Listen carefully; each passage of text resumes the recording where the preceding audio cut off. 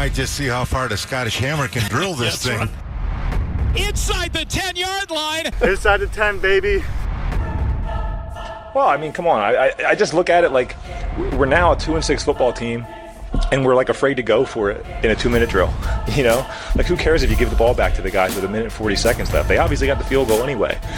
And once again, we're a 2-6 football team, and it just feels like we're kind of afraid to lose a game. It's 3rd and 5 at the end of the game. You know, it's who cares if they have a timeout there at the end or not? You know, getting in field goal range isn't that tough. You know, so you're just putting your defense in these bad situations. And talking Cleveland Browns football with the best fans in all of SB Nation. Now, here's your host, my dad, Delonious7. Sunday Morning Post. A very merry football morning to you and yours from Dogs by Nature. I am your host, Delonious7, getting you ready for a Cleveland Browns game day. Ahead on the Sunday Morning Post, we will revisit the week's major themes surrounding the Cleveland Browns as they travel to 1.6 kilometer high stadium to do battle with the Colorado Horsefaces. We will also focus on 5 games of import to the Cleveland Browns and their dwindling postseason aspirations. Then we're going to get into the matchups. At the beginning of the show, we heard audio from Joe Flacco after the Colts lost. And we're going to hear from Coach Vic, Brandon Allen, and Texas A&M's own Von Miller. And we're also going to hear from Todd Monken, Freddie Kitchens, and OBJ, as well as make a prediction at the end of the show. We got a lot to get to, so let's get into it. Last week on the show, I predicted that the Browns would cover but ultimately lose the game against the Patriots. I was wrong about them covering, but I would say it's because I underestimated the amount of mayhem and freakishness that would befall the team early in that contest. The weather played a huge role in that, and there's no doubt that it had a big effect on the outcome. But weather, that is something you cannot control. You can't control what challenges you face or what order you face them in. You don't control adversity, but you do control your response to adversity. For me, I'm judging Kitchens and Baker Mayfield and this team at large in the way they respond to adversity. Now, it's not just about wins and losses. Although the record is indicative of the struggle, it's more about the hows and whys.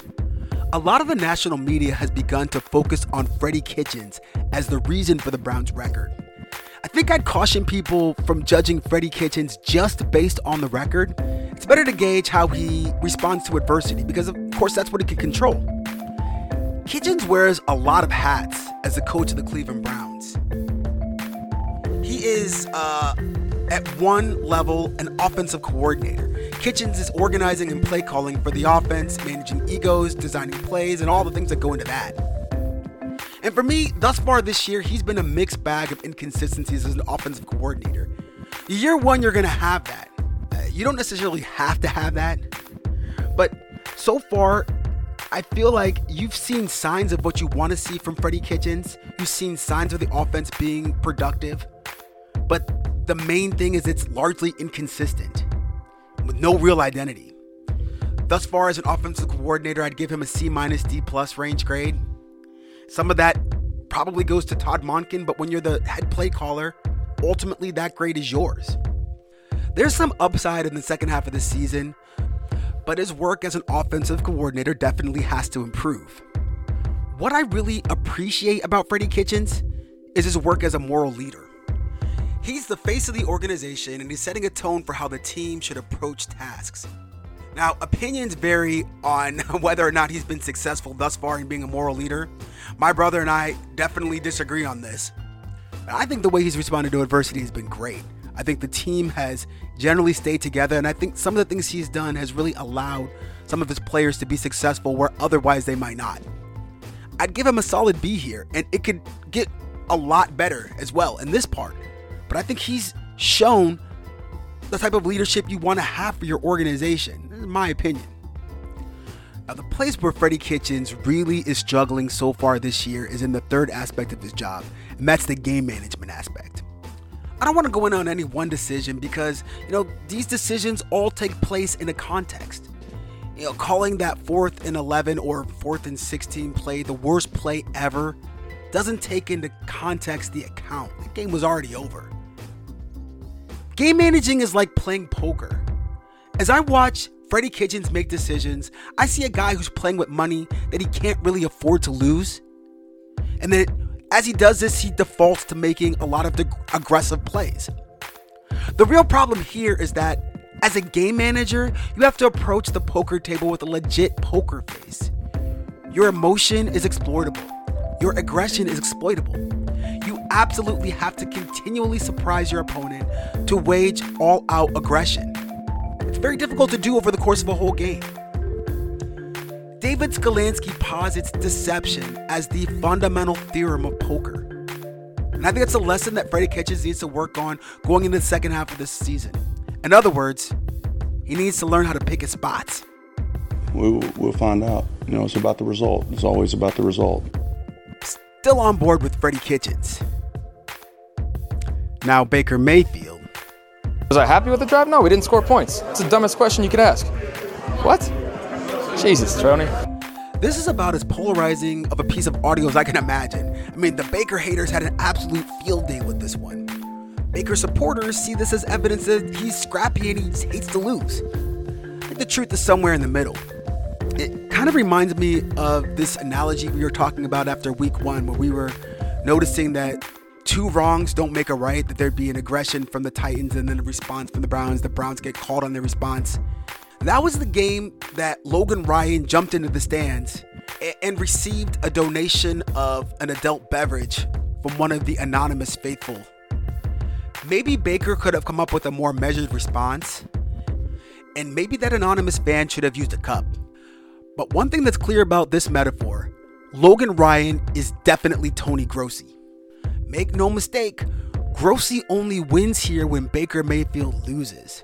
And when you put yourself in that situation, you've lost any measure of impartiality. I don't think it's possible to be a reporter without that.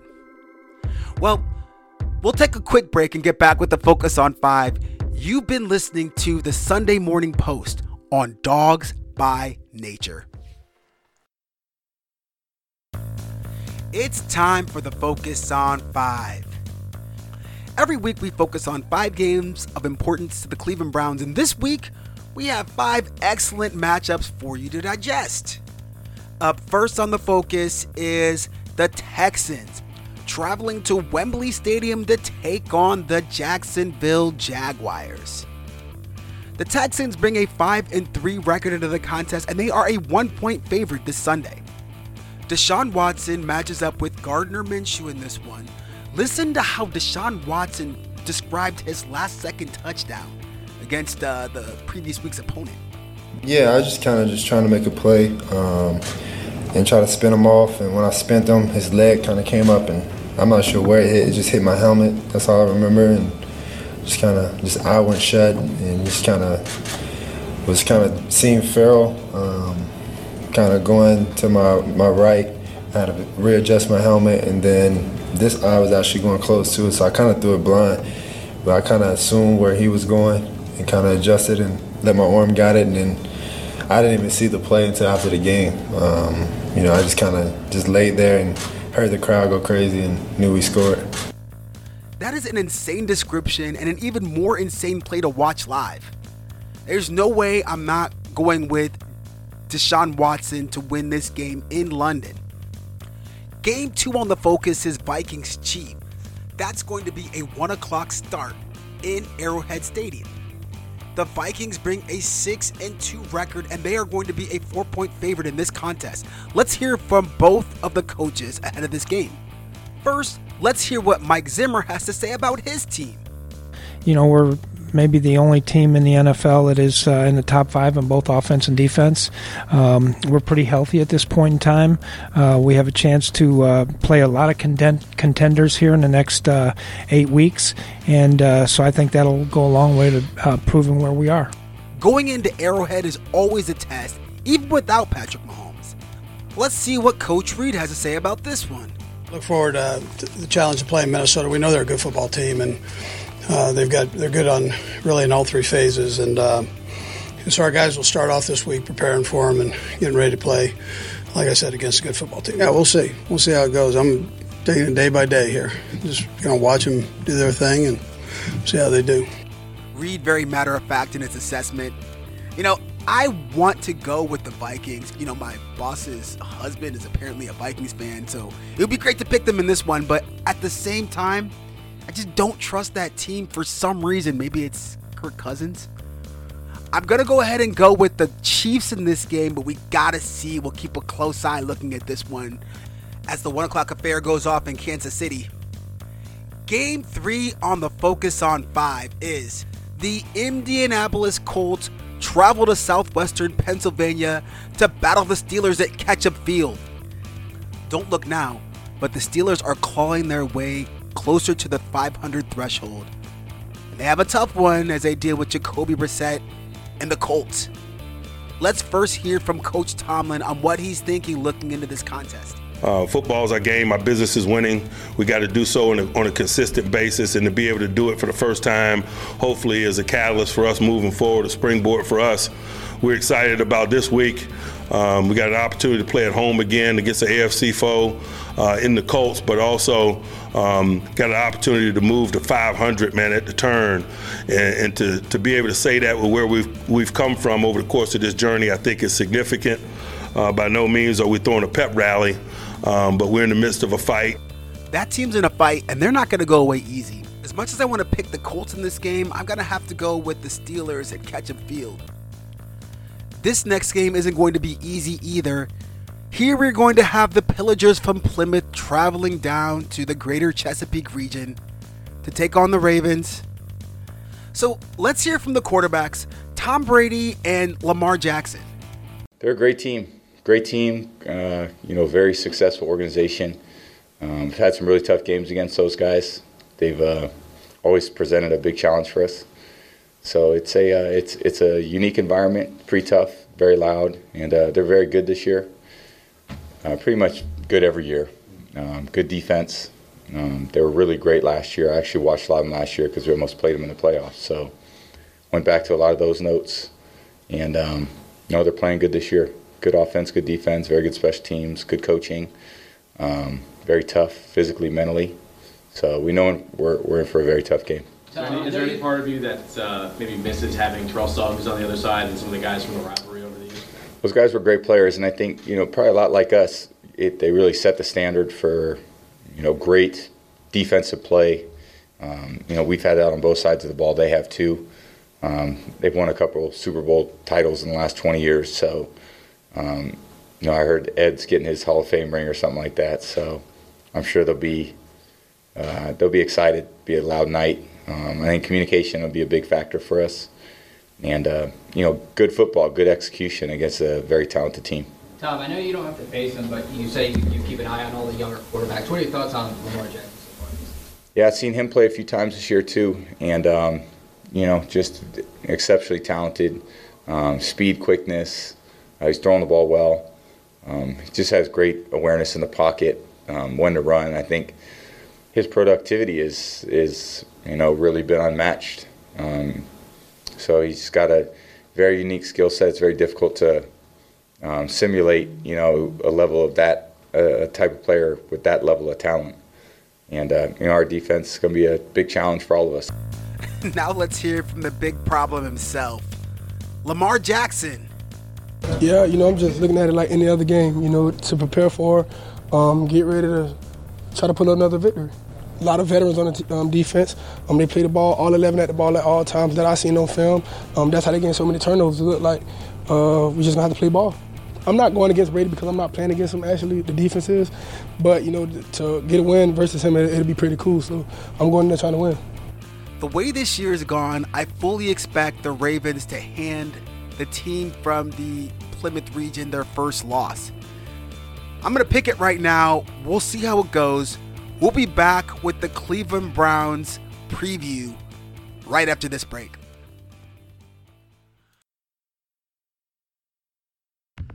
In Game 5 of the Focus on 5, your Cleveland Browns travel to the Colorado Rockies to take on the Denver Broncos.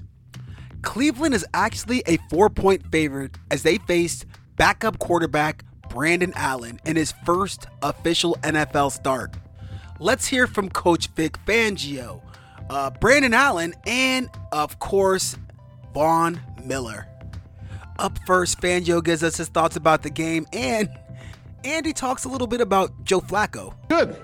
I mean, he's not happy about it, obviously. He's kind of surprised because he really doesn't feel that bad.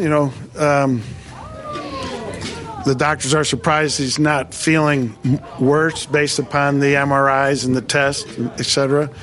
So, he's frustrated, down a little bit, but, he's a pro. I can feel the tension from here between Fangio and Joe Flacco. And I think that maybe what they needed to have is that change of guard at the quarterback position. Well, we're going to hear from Brandon Allen right now. What do you think, Brandon? Yeah, it's obviously a great opportunity this week. The approach and preparation really doesn't change. I think as a backup, you prepare the same as a starter does, and you're ready to go in at a moment's notice. So as far as preparation, all that, nothing's going to change there. How comfortable do you feel with this offense? Yeah, very comfortable. It's a very similar offense where I came from. So even when I first got here, I was already pretty comfortable. And then terminology, I've learned a lot of that as I've been here. So I feel very, very confident with the offense. How many reps will you get filling in for Joe Flacco, like getting some first-team reps in practice? I got a few here and there every week. Usually there's a couple plays here and there that they'll give me just to be able to get in with the first huddle and call plays with them and work with the center, Connor. So, I've had a few plays here and there every week. What have the emotions been like since you found out, you're going to start getting your first NFL regular season action? Yeah, it's exciting. I'm very excited. Obviously, this is the opportunity that everybody wants, everybody strives for, and so I'm going out to do the best I can do. When I went back and thought about it a little more, I remember actually studying Brandon Allen during the 2016 draft class. He was definitely one of the dark horse candidates that people had talked about coming out of Arkansas. We're going to see if he's going to be able to perform this Sunday for sure. Now up next, we have Von Miller. Von, what do you have to say about this game and about the Browns' struggles at large? Yeah, I don't know what it is. I really don't. It's the same offense. He had so much success last year. He's got better weapons this year, with Odell and Jarvis and, Ricky Seals-Jones, another Aggie as well. So I don't know what it is. I really don't. And I don't want to find out. I really don't want to find out. I just want to go in there and play our game and do the best we can possibly do.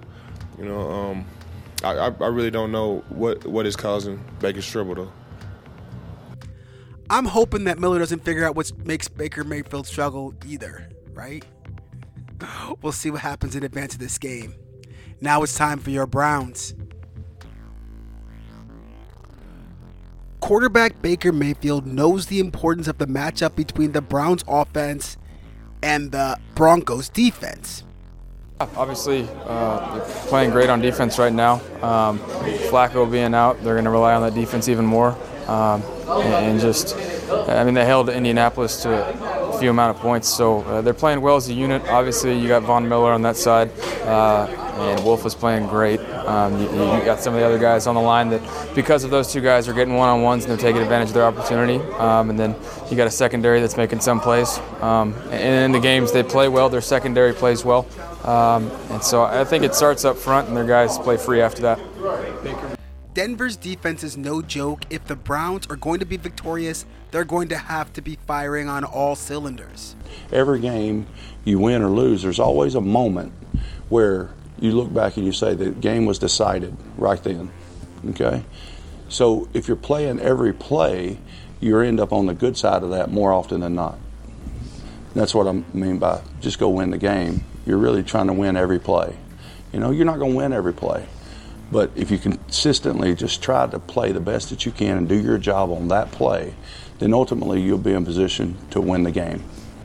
Turning to the main page on Dogs by Nature, it looks as if the Browns have an advantage at quarterback as they start Baker Mayfield against Brandon Allen. That seems like pretty much a no-brainer. I'm not really sure what we're going to see with Allen, and I'm more concerned with Allen than I would be with Joe Flacco.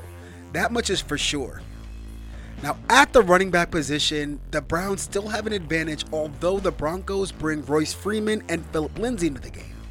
And that, of course, is because the Browns have Nick Chubb. Nick Chubb averaging 5.5 yards a carry and 6 touchdowns on the year.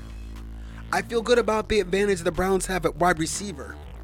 The Broncos traded away Emmanuel Sanders, and even though they have Courtland Sutton and Deshaun Jackson, that's not really a matchup for Jarvis Landry and Odell Beckham Jr. The position I'm in, I may be one of the only players in the NFL who's not a quarterback who could be blamed for a game. You know what I mean? Or blamed for this or that. It's just the position that I'm in. I understand it. I get it. It's unfortunate, but some of the criticism that's been on him is like you can't sit here and say it's all on him. You know what I mean? We have to take a look at everything that's going on around him. And you know, and obviously he has to play better. I have to play better. Jarvis has to play better. Chubbs, we all have to do better. We all need to do better. You can't sit there and be like it's Baker's fault. Like, I feel like that's the easiest thing for us to do. And I've been in situations, you know, where one person's getting the blame and the rest of the people are quiet, you know, just to kind of stay out of the fire. Like, I'm going to jump in the fire with him. I'll be the first one. I mean, the words sound so good to me. I'm just waiting to see it emerge on the field. Now, on the defensive side of the football, the things look a little bit more even, especially when it comes to the defensive line and the front seven. A game like this is going to be one of the trenches, and it looks like both defensive lines, to some measure, should have the advantage against the other team's offensive line. The secondary might be a little more evenly matched up, but it looks like Demarius Randall is going to be out again this week, and his backup is also going to be out, leaving TJ Carey to fill in as a free safety. But after accounting for a slight advantage to Cleveland Browns in the special teams department, I think I'm ready to make my prediction. I'm going to pick a defensive struggle, which is going to be a low-scoring affair. I don't think the Browns get to 20 points, and if they don't turn the ball over in critical situations, they probably don't need to. Whether or not that can happen on the road is another matter. I'm going to go ahead with this prediction of 14-6 Cleveland, because really, who wants to live in a universe where Tony Grossi is correct about Baker Mayfield? Well, with that, we'll put this one in the books. Thanks for taking time out of your busy schedule to make Dogs by Nature Radio a part of your day.